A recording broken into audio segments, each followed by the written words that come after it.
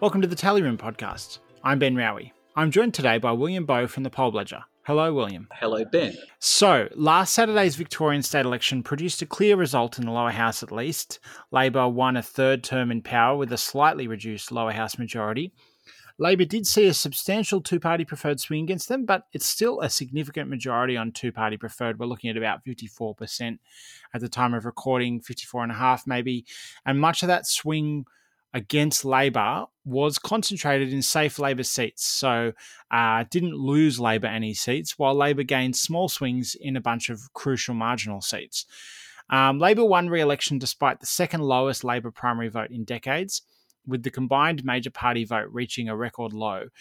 Despite this overall trend, it looks like no independents will win seats, although there are two still in contention. And the Greens have won a fourth seat in the lower house, and a large part of that is due to Liberal preferencing decisions. Meanwhile, in the upper house, there's been a bit of a shift towards more ideological preference decisions, which has seen Glenn Drury's preference alliance largely broken. And there's a clear progressive bloc on the crossbench, which should give Labor a strong progressive majority, even though Labor lost a number of seats. William, were you surprised by this result? A little bit, which is poor reflection on me because I should have objectively looked at the polling data and ignored the media blather, which I imagine we're going to have more to say about throughout this forecast. Because Newspoll hit the nail right on the head. It's the best result they've had since YouGov took over them, and the published polling generally did very well. The result strategic was sort of in the ballpark to the extent that it wasn't. They can certainly plead margin of error in the fact that they were polling a week before polling day. And there was also other published polls. There was the one for the Herald Sun by Redbridge, which wasn't too bad. The actual published statewide poll they did about a week out.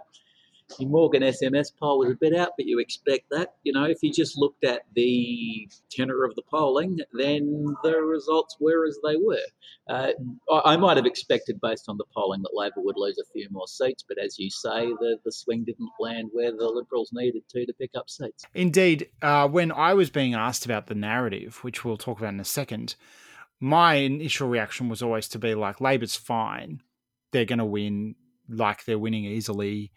I don't see any reason not to think that. And I would hesitate a little bit because you always hesitate with these kind of things. You don't want to be caught out. But pretty much the only qualification I could find about that statement was there's not as much polling as I would like. Like, it would be better if there was a few more polls out there to confirm that. But the polls that were there were absolutely clear and did really well. But the narrative, let's put aside the kind of very strong, fierce anti-Andrews Herald Sun narrative. Even amongst more neutral media, there was an assumption towards the election being closer than it was, that it was neck and neck, that it was competitive in a way that it wasn't. Yeah, well, you would think that the 2018 result was unrepeatable under the circumstances. We're talking about, even if the last 4 years had been a normal 4 years, that's 4 years of wear and tear for a government. You would expect, a victory of that size to scale back a bit under the best of circumstances. These haven't been the best of circumstances for the Labor government. The pandemic, you would think, would have been a negative. There has been not all of the media narrative is nonsense. The government have been tangled in IBAC a lot more than you would like for them to be. There are, some dubious economic indicators if you want to seize on those sorts of things. So, you would have expected a fairly substantial erosion in Labor's position compared to 2018. It's certainly, in terms of seats, that simply hasn't been the case. Now, we ought to, point out that, in certain parts of Victoria, there were very substantial swings. And that's something that Labor needs to bear in mind. They shouldn't be carried away about the result. They're probably a little bit lucky to have almost maintained their majority. The swings really distinctively landed where Labor could afford to take the hit. But, that's something they need to think about going forward. They, need to reconnect with those areas where the swings were in double digits. Indeed, if you look at my blog post from Sunday morning, it's got a map, which, I mean, the data's already out of date, but shows the two-party preferred swings by seat. And you can see some pretty clear geographical variation that kind of outer north and outer west swung to the Liberal Party, some of them by quite a lot. Yan Yan, again, this is Sunday's data, but 11% swing to the coalition, Thomastown 10.5%, Cororoit 10.5%. And then smaller swings to the Liberals in a lot of other places, rural areas, kind of the southeastern corridor. Meanwhile, in the eastern suburbs of Melbourne, where there were a few key marginals, there were substantial swings to Labor, like Glen Waverley, Ashwood, Ringwood, Box Hill, those kinds of seats. That area there were substantial swings to Labor, and there was a number of Labor-held marginals in that area that Liberals would have very much liked to get their hands on. So you do see that in the outer southeast, a lot of the marginals that are still in play are out there. But again, the Liberals, if they get swings out there, they'll be very small swings. That area, that north and west where they did well, just had room for Labor to absorb it, and it didn't get anywhere. It's just the disproportionate, uneven spread of swings. Yeah, I mean, all of the seats that you mentioned there, where Labor did particularly well, for the second election in a row, that these are all seats which were traditionally Liberal seats. And, I think there's sort of two different things going on here. There's a long-term structural realignment going on, and there are factors that are more specific to this election, to the fact that, the lockdown clearly did bite Labor in the kind of working class, migrant heavy areas of the north and west of Melbourne, whereas in the eastern suburbs, which was traditionally where the Liberal base was, the Liberal Party are undergoing a long-term erosion there, perhaps particularly in Melbourne. I think the kind of inner city progressive sort of vote is spreading out into the suburbs. A lot of the people who perhaps lived there in their youth are now, moving out into the suburbs and taking their progressive values with them. A certain amount of being priced out of the market there is going on. There's international resonances here. These are the sorts of areas where you look in London, you look in the wealthy suburbs of big cities in the United States. These areas are becoming progressive, and they were traditionally, well-heeled conservative / Republican / Liberal areas. And I mean, the narrative did capture that there would be this kind of differential swing. Maybe not so much in the eastern suburbs, but that in the north and the west were areas where the swing looked like it would be concentrated, and that has proved to be true. I did caution against throwing the narrative completely out, because I think there was a lot of motivated reasoning going on in parts of the media, but it was still reasoning. It was like, if Labor are going to lose, why are they going to lose? And they picked up on things that were actually there. And we have seen them come through in the result. And it does seem like part of that is about COVID. These are the kinds of areas that people are more likely to have had to keep working out of the house during lockdowns or just lost their work. Were more vulnerable to getting infected, things like that. It does seem like that was a bit of a thing there. But also, I think there is a long-term story here that's really interesting about the Liberals are talking up their chances of building strength in these areas. Morrison certainly was during the federal election. We've seen it a little bit at a federal level since the federal election, that they're going to pick up support in outer suburbia, and maybe they will, but they're not going to substitute for losses elsewhere for quite a while. You would need even larger swings for that to happen, and in the meantime, it kind of creates a bit of a structural imbalance in the electoral system in favour of Labor if Labor's not wasting their vote on racking up huge margins in those western suburbs, but they're still winning all the seats. Yeah, look, maybe in 10 to 20 years' time, we genuinely are going to see these seats in, Western Sydney or Northern and Western Melbourne, rebel sufficiently against the Labor Party that they do come. I'd sort of maybe draw parallels between how there was sort of talk about doctors' wives' effects during the Howard government, and some overexcited media talk that Labor was going to start winning seats like North Sydney. 15 years later, that has finally come to fruition. Labor are winning seats like Higgins at the federal election, and obviously you've got the teal independence phenomenon. So perhaps with the double-digit swings we are seeing in these sorts of working class seats in Melbourne, these are the harbingers of a long-term realignment that's going to cause real trouble for Labor down the track. But for the time being, what we are seeing is that 20% Labor margins are becoming 10% Labor margins. And where the election is there to be won and lost, Labor are winning those seats. And as you say, it is a structural challenge, worse than a challenge for the Liberal Party. They're having this cultural debate within the party. Do we cut loose tealdom and, pursue these sorts of working class seats and stitch together a new coalition that way? The federal election plus this election, it suggests that in the short term, no, that's not going to win you an election. I'm curious, actually. I don't know if you know, William. It would be a good one to look up. Did these swings correlate with the seats where Labor kind of pushed out their MPs? Because there was a bunch of Labor MPs who were deselected and replaced. Often you get a bit of a sophomore surge kind of effect that you see where a first-term government holds on to all its marginals because they have first-term MPs and suffer bigger swings elsewhere because those MPs have been there longer and have already established themselves. I haven't given that any thought at all.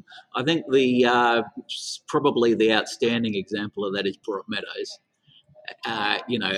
Clearly, I'd be very surprised if Labor did not take a hit in Broadmeadows because, there was no objective reason for Labor to dump Frank Maguire.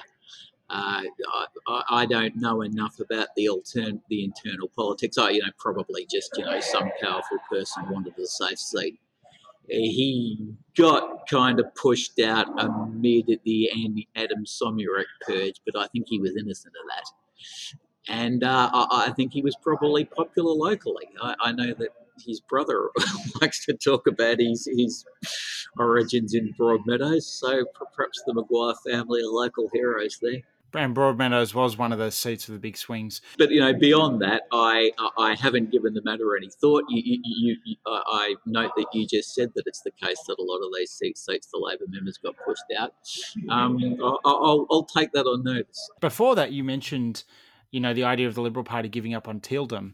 There's been a certain amount of fatalism from people in the Liberal Party being like, well, we can't possibly compromise with these people, so we're just going to have to give up a dozen safe seats, to ensure political purity. We're not really thinking about what that cost. It doesn't at a federal level, maybe like 5 at a state level. What that means, but also I think what this election has shown, at least so far, is, okay, the Teals are a force. They're going to maybe threaten these seats, make the Liberal Party have to work harder for them, but right now, we should talk in a second about Mornington and Hawthorn, but right now the Liberals might hold on to all those seats, win back Hawthorn, strengthen their hold in Brighton and Sandringham. Like, they're not lost for a generation to the Liberals. And I think, Morrison, that kind of fatalist approach ignores the fact that Morrison kind of had the opportunity to try and address these electorates during the federal election and actively chose not to, He embraced their rejection of him. He put in Catherine Deves and he went out and I'm in Parramatta. The Liberal Party spent no money in this seat and Scott Morrison was here every second day. It's not inevitable that they'll lose those seats. If you look at the 2016 federal result, though, when you had Malcolm Turnbull, that was an election at which the Teal constituency were on board with the Liberal Party. I think what sort of scarred the Liberal Party was that they did very badly in seats like Lindsay and Longman and these metropolitan periphery seats that are, traditionally the sort of bellwethers of federal elections. And, at the moment, those sorts of seats sort of stayed with the Liberal Party while they were getting decimated elsewhere. I'm sort of trying to scan through in my head whether or not that challenge might be a genuine one for the Liberal Party in a federal election, which is not so much the case at a state election in Victoria. As you say, the Liberal Party did hold on to, the Teal sort of area seats with much smaller margins than they, are used to in those seats. Like a seat like Caulfield for 2 elections now that they've been hanging on. It used to be that they could take seats like that to the bank. But there was a big swing, I think, of the Liberals in Brighton, which they were under the pump in last time. And, this at an election where, it didn't particularly seem to be part of the Liberal Party strategy to reforge their connections with the Teal rebels. So, as you say, I would caution, though, I noticed the front page of the Australian today is that Josh Frydenberg is now a big show in Kooyong. I kind of rolled my eyes at that because there were a lot of reasons to think that the Teal specifically wouldn't do as well at this election as they did at the federal election. And, if you compare the Hawthorn result with the federal result, well, the Teals did a couple of percent less well. I do not think that spells trouble for Monique Ryan. Particularly, if they're going to keep Peter Dutton as leader. So, there's a lot to think about there, but, taking a step back and, looking at what you're saying, I don't think you can argue with that. They did hold the seats that correspond with Kooyong and Goldstein, and they did it in an election where they didn't particularly seem to be trying to do that, which, again, they were trying to win by targeting suburban voters. One thing I've been wondering a little bit about is, so Susanna Sheed, the independent, Shepparton lost after 2 terms, Ali Cupper lost after 1 term in Mildura, and neither of them held their seats by massive margins, but it kind of doesn't really fit the pattern you expect in terms of independents building up their strength. I'm still expecting a lot of incumbency benefit for the independents at a federal level, but I do wonder sometimes about when there's a bunch of them, they maybe they don't get as much attention, their resources can't be focused as much. But one thing I don't know the answer to, and I feel like there's a couple of these we've been talking about in this podcast, maybe a listener will, is what are the resources that are available to state MPs in Victoria that maybe are different to what's available to federal MPs? Because a lot of the incumbency benefit at a federal level is you have a large staff, a large communication budget, the ability to kind of use it for campaigning quite openly. But I know certainly in New South Wales level, state resources can't be used in the same way. And I do wonder if, particularly for independents who don't have the backing of a party, it makes it harder for them without those resources to kind of build up an incumbency advantage. I'm not saying it's a bad thing. I'm not a big fan of the incumbency advantage, but I wonder if that's a bit of an effect that it's harder, or just there's less attention paid to a state MP than a federal MP. It makes it harder for them to kind of establish themselves. It could be. I'm not very well placed to answer that question, but you might think, however, that what this election shows is that incumbency advantages are pretty substantial, precisely because the Liberal Party were not bringing home seats, despite the fact that they got a not inconsiderable overall swing. I think if you look at the pendulum, I think the swing against to Labor across the state seems to have been, I think you calculated 2.5%. I'm a little bit higher. My system's telling me it's 3%, but whatever it is, if you look at the pendulum, how many seats should fall on that sort of swing? I'm counting 1, 2, 3, 4, 5, 6, 7, or 8. So, why is that? It could be, the reasons we've discussed, which was that the swing was just concentrated in places where it was absolutely useless to the Liberal Party. But I happened to be working for Channel 9 on the night, so it was their broadcast that I was following, and John Brumby was saying that he thinks that in the modern age, incumbency advantages have increased. And, obviously your point is specific to independents. Maybe this is to do with the party machine. But one of the points he made is that social media makes it easier to establish personal connections with your electorate. So I don't know. This is we're not coming up with clear answers here, but this is food for discussion. Something that I'd throw out there maybe is that in terms of the rural independents losing their seats, there's been massive flooding in those areas recently. particularly Shepparton. Maybe what's going on there is a feeling that, we need a voice at the table of government. We need help from the government here. Crossbench independent, probably, in a majority government situation, is going to be a voice in the wilderness. Maybe that was a selling point for the Nationals in those sorts of seats, that an independent is, not going to deliver with the reconstruction funding that we're going to need. We can float hypotheses, but that's another suggestion I'd make specifically for those areas that perhaps isn't generally specific to what incumbency effects amount to in this day and age.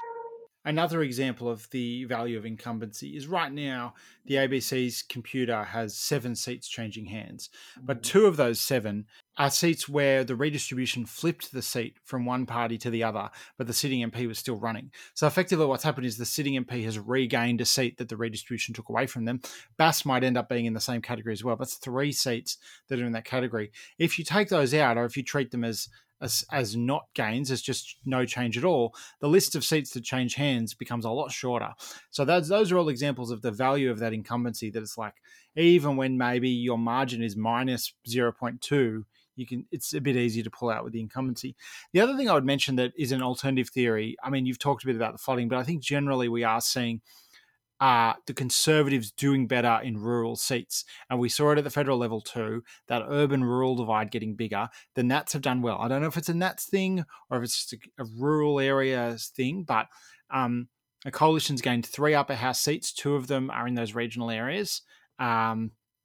They picked up those independent seats. They picked up Morwell. Overall, the coalition, almost all of its positive results have been coming in the country. Again, that's a sort of interesting question to which I don't have clear answers. I think you sort of raise a good point. The question here is this a rural effect? Is it that the Nationals are not suffering, haven't suffered the brain damage that the Liberals have suffered? That the party leadership, Matthew Guy, didn't connect with voters in 2018. He kind of imploded the moment he returned to the leadership last year. He bundled straight into a scandal.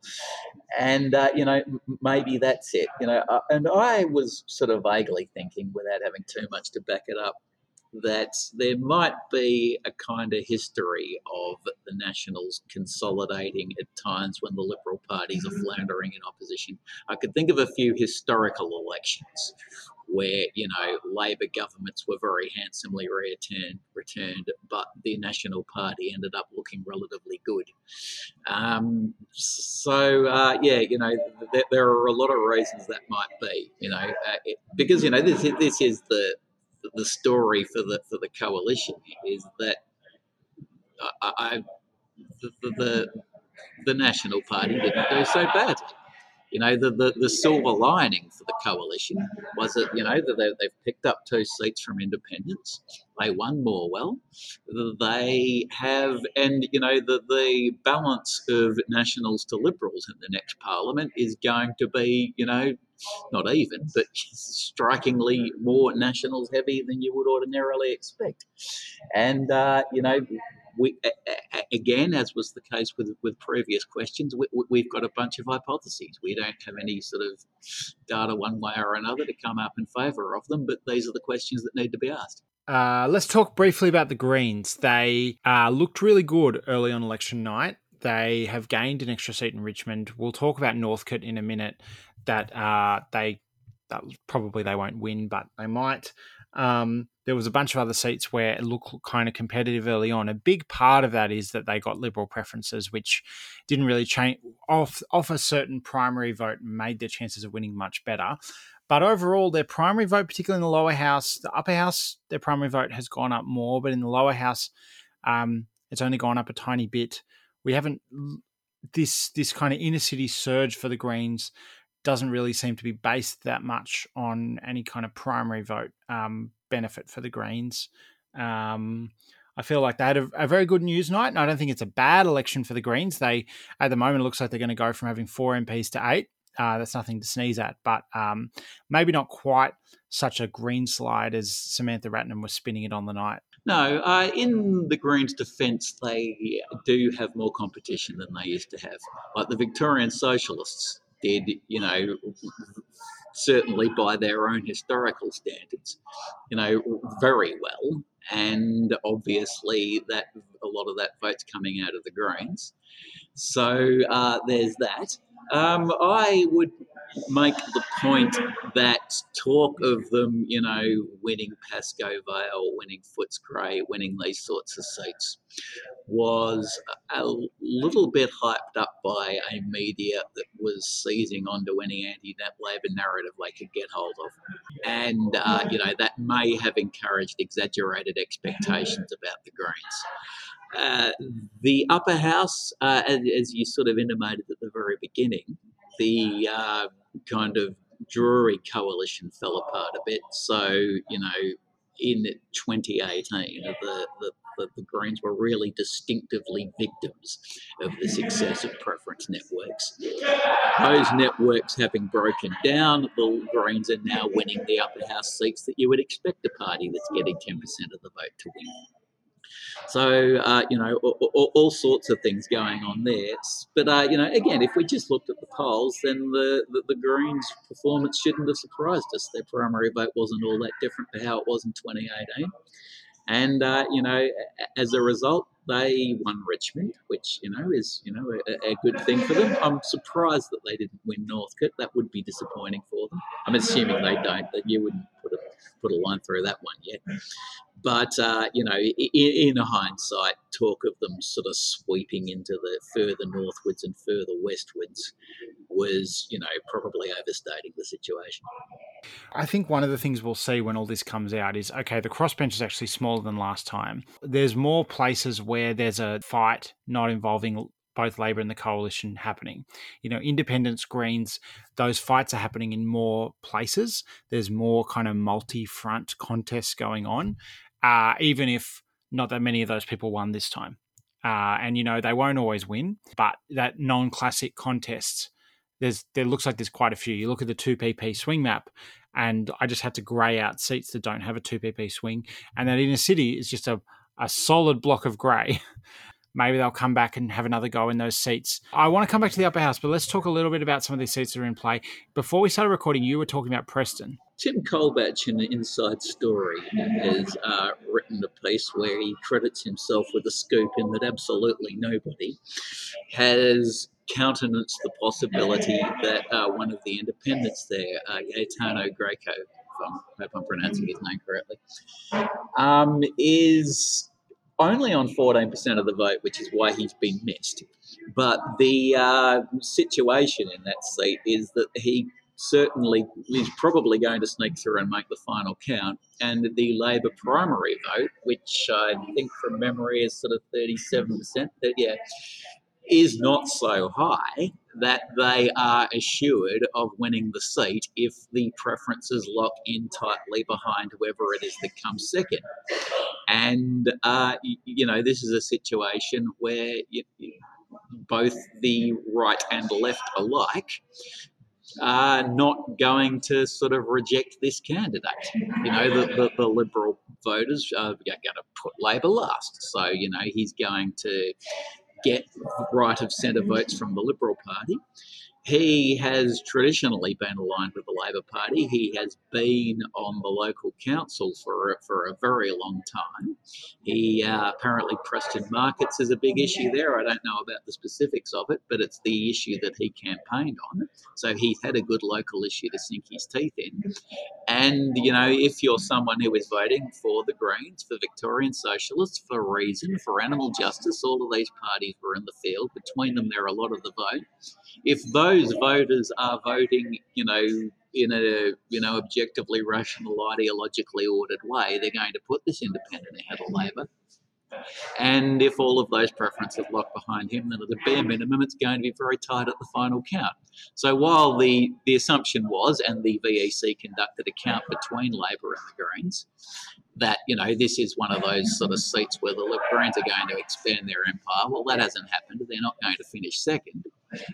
But because of that, people have sort of moved on from Preston. But in reality, the candidate who is going to finish second, may well pull the rabbit out of the hat. That VEC count is interesting still because it has the Greens in a Labor versus Greens contest on 47.8%.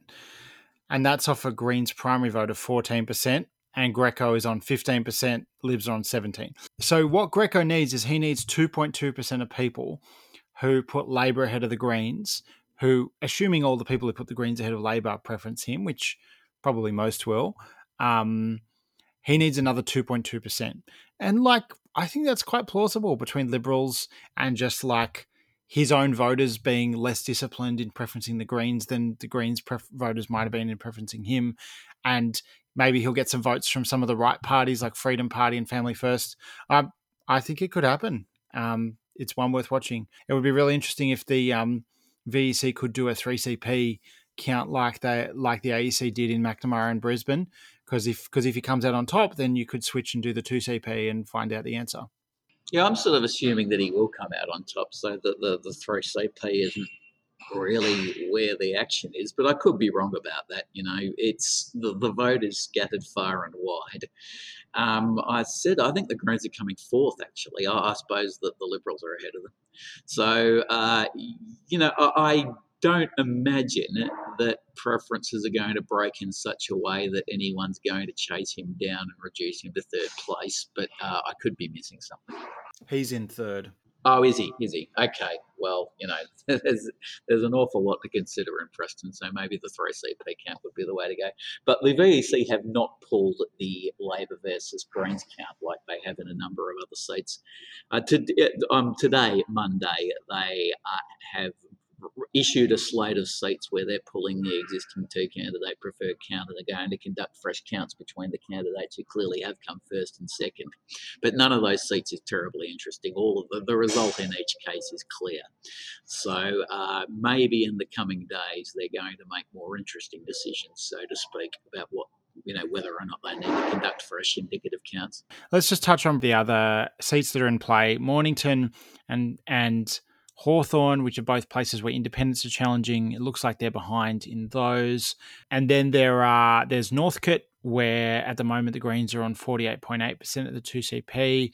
Very tiny swing to the Greens, despite the fact that they're getting Liberal preferences, which frankly suggests that the Greens have gone backwards, which kind of makes sense. You think there's an incumbent Labor MP, there was an incumbent Green last time, but Labor's primary vote is steady while the Greens' primary vote is back 10. So they're kind of holding steady on just narrowly losing thanks to those Liberal preferences. It's not really a great position for the Greens to be in. Then we've talked about Preston, and then there's three kind of classic seats: Bass, Hastings, Pakenham, all kind of in the same part of the world, way down in the southeastern edge of Melbourne.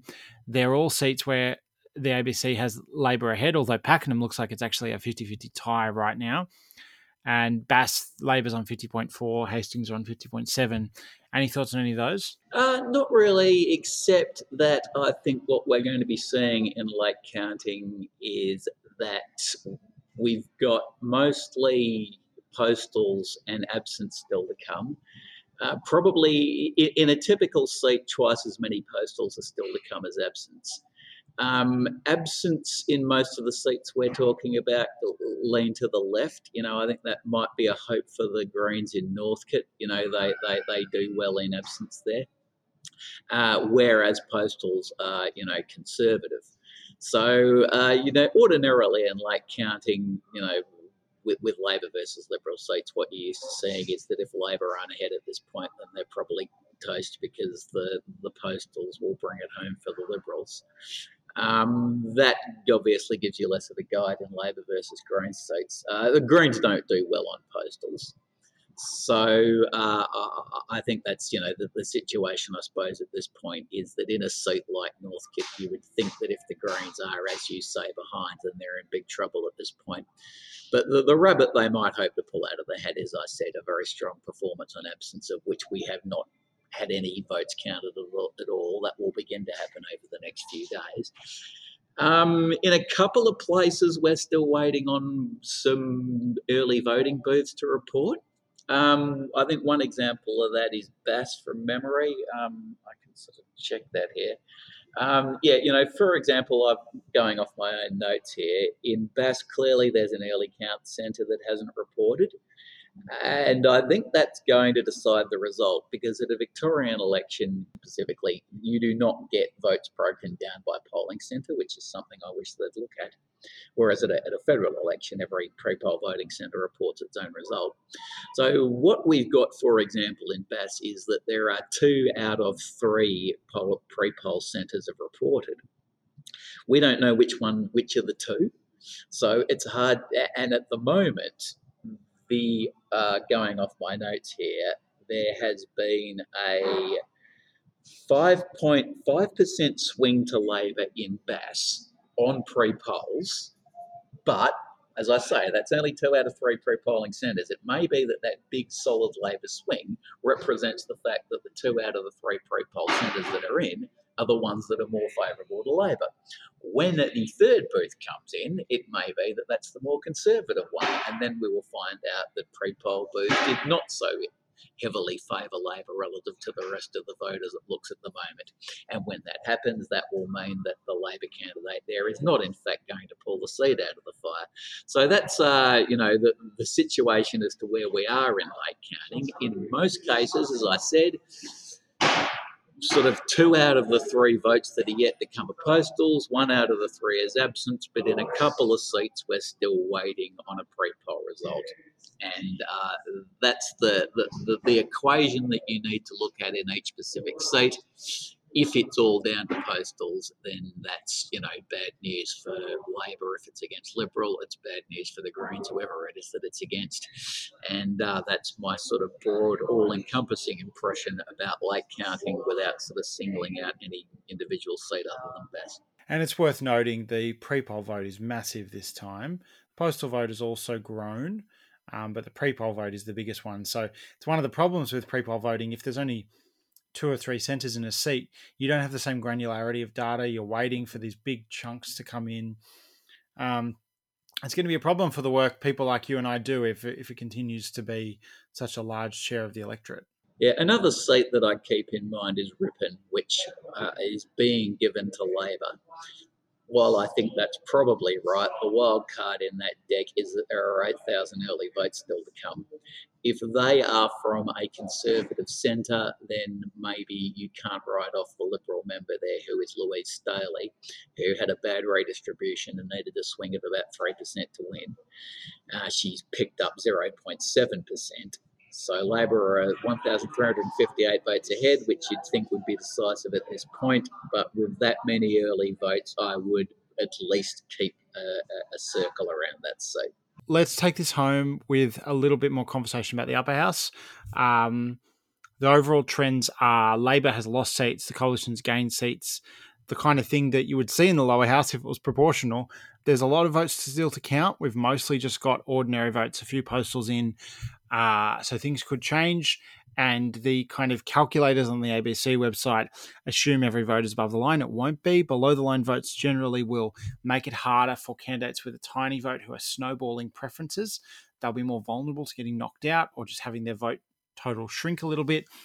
At the moment, below the line votes are at about 10%, which looks like maybe it's up slightly on the last election, but not up massively.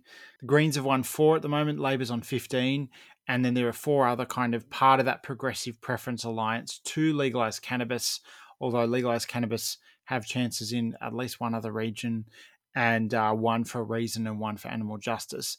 Not the sitting Animal Justice MLC from Western Victoria, though his vote did not do particularly well. He did not do well out of preferences. A different animal justice candidate who kind of benefited from the jury preferences. And then there's a very small crossbench that's not of the left. One Nation DLP, but again, not either of the incumbent DLP members, and 1 incumbent shooter who looks like he's been re-elected. So overall, clear progressive majority. Labor's going to need more of these crossbenchers. Maybe they'll be a slightly easier group to wrangle depending on how legalised cannabis goes. But let's talk briefly. I don't want to go into all of the preference distributions of all of these any longer than we already have. But can we talk briefly about legalised cannabis, who last time I checked polled 4.8% statewide. They polled over 6 in a couple of regions. Where do you think that came from, William? I didn't know that they'd actually done that well on the primary vote. I'm not as deeply into the upper house count as I'd like to be. That's interesting. I'd sort of make the point that they've got a constituency. Particularly, I don't want to be too stereotypical about the kind of people who might vote for them, but I think they do pretty well out of unwilling voters who are, scanning the upper house ballot paper looking for the name of a cause that they support.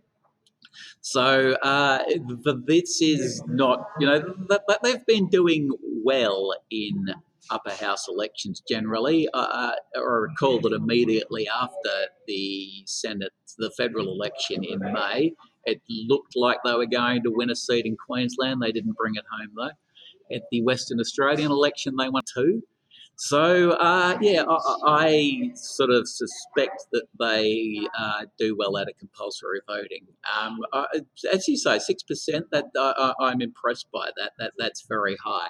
Yeah, beyond the fact that I think that they're a good upper house party in terms of having a really clear message to send simply from the name of the party alone. And I think this was Glenn Drury's great insight, that if you have a party name that communicates something to the voter, and you have voters who are befuddled by the large size of the ballot paper, and Glenn Drury exploited that by setting up parties, quote that weren't genuine political parties promoting that cause. They were just harvesting votes. And the legalised cannabis are a party that is actually a genuine party, but which does garner that kind of support, particularly at an election where you've got an enormous ballot paper. Even so, 6% is impressive. I've sort of said all this without touching on the extent to which the issue does genuinely have a growing basis of support within the community. I think perhaps, a lot of people, particularly young people, are, culturally well connected with the United States and are observing the fact that in the US, which, is, politically reactionary in a lot of ways, states are liberalising their cannabis laws a very great deal more than Australian governments are.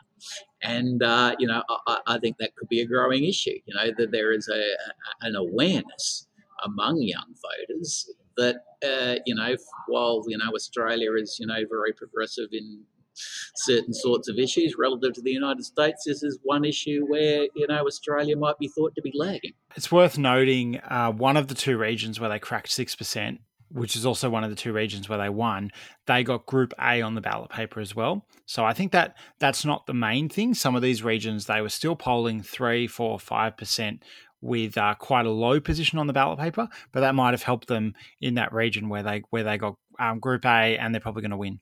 Yeah, I'm sure it did. And, this is the other thing that we've sort of learned from looking at huge ballot papers over the years, that the order that you're in on the ballot paper is important. So now that you have mentioned that they were Group A, I'm sort of less agog that they got 6%. They did in another region without Group A, though, and they're not winning in that one. But still, like statewide, 4.8%, which is more than any party outside the major parties of the Greens. So it's substantial. It's not just voter confusion of ballot paper position. Maybe it's helped by having a huge ballot that befuddles people and they look for a name and they recognise that. I think it's quite possible. But, they're not winning because they're getting a tiny vote and doing really well on preferences. Preferences are helping them get there in the end, but they're in the hunt because they got more votes than all the other small parties. So that's about it for this episode of the Tally Room podcast. Thank you, William, for joining me. Great pleasure. Thank you, Ben. You can find this podcast on your podcast app of choice. If you like the show, please consider rating or reviewing us on iTunes. You can follow the Tally Room on Twitter at the Tally Room or like us on Facebook. This podcast is made possible thanks to the generous support of our donors on Patreon. Sign up at patreon.com/tallyroom. Information about this podcast is available at tallyroom.com.au, and you can email questions or feedback to thetallyroom@gmail.com. Thanks to Chris DeBro for writing the music here in this episode. Once again, thanks for listening.